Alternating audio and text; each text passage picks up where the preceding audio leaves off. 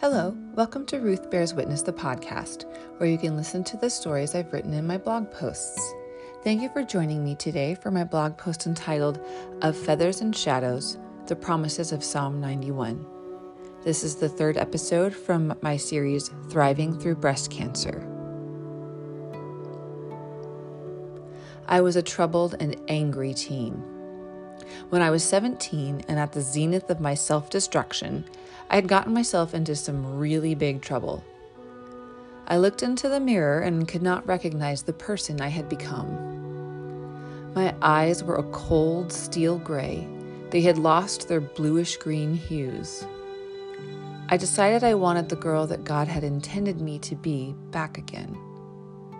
I asked my parents to let me move to a new place to start over. I knew if I stayed at home, I would just go back to my bad habits. My grandmother was gracious enough to let me live with her while I attended a private Christian school for my senior year of high school. From the very beginning, I decided to surround myself with positive people and devote myself to rediscovering faith. In my Bible classes, we spent time studying the book of Proverbs. We were asked to choose a theme to focus on. I chose to study wisdom and understanding. So I circled and wrote out every single verse that talked about wisdom. And I prayed fervently for God to give me the gift of wisdom. That was the beginning of a long, slow road of redemption. If there is any good in me today, it's not because I am good. It's because of the amazing, transformative, and earth-shattering love of Jesus. It is His goodness in me.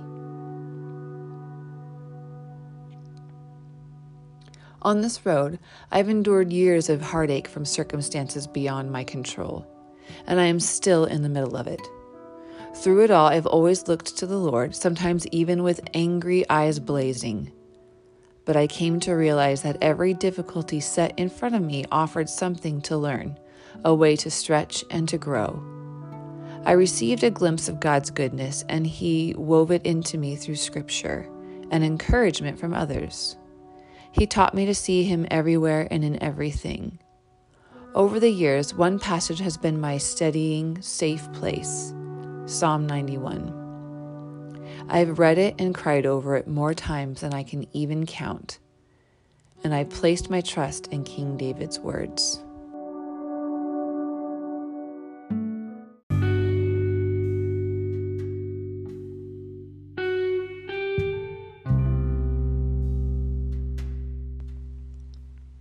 Whoever dwells in the shelter of the Most High will rest in the shadow of the Almighty. I will say of the Lord, He is my refuge and my fortress, my God in whom I trust. Surely He will save you from the fowler's snare and from the deadly pestilence. He will cover you with His feathers, and under His wings you will find refuge. His faithfulness will be your shield and rampart. 2 months ago, I was diagnosed with breast cancer. Moving through this diagnosing process has been extremely challenging, but Psalm 91 has returned to me again and again. I believed it in the past, and He's faithful to me with these words today through the gifts and messages of many family members and friends. It's almost hilarious. God still speaks. God still sees. It is as though the heavens are shouting an endless theme at me. I am covered. On a very hard day, I received a small package from a former coworker of mine. I was emotionally exhausted from a rough 24 hours with Layla, even from afar as she languished in the residential treatment center she was in. But this friend had been praying for me and sent me a piece of art set on a clipboard. I cried as I read Psalm 91:4, reminding me that He is near. I visited family I don't often see while in Colorado over Christmas.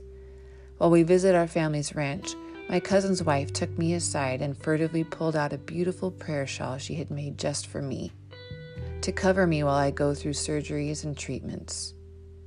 When a person is creating a prayer shawl, they begin by praying, blessing the piece as they are knitting the shawl, and it's intended to wrap the recipient in peace, blessing, and comfort. Covered in this shawl, I have been prayed for, and it will keep me warm in cold hospitals. It is the very essence of Psalm 91 as it symbolically covers and keeps me. On Christmas Eve, we opened gifts with my parents after attending a candlelight service. My mother had purchased a piece of art made by a friend of ours. This artist uses her artistry as worship. As she paints, she prays over the piece. Her art is extraordinary and unique.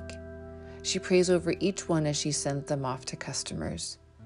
The painting my mother chose for me was entitled Over My Head, and it represents God's presence hovering, covering me. It is breathtaking and brilliant. My iPhone just doesn't do it justice when I take a picture.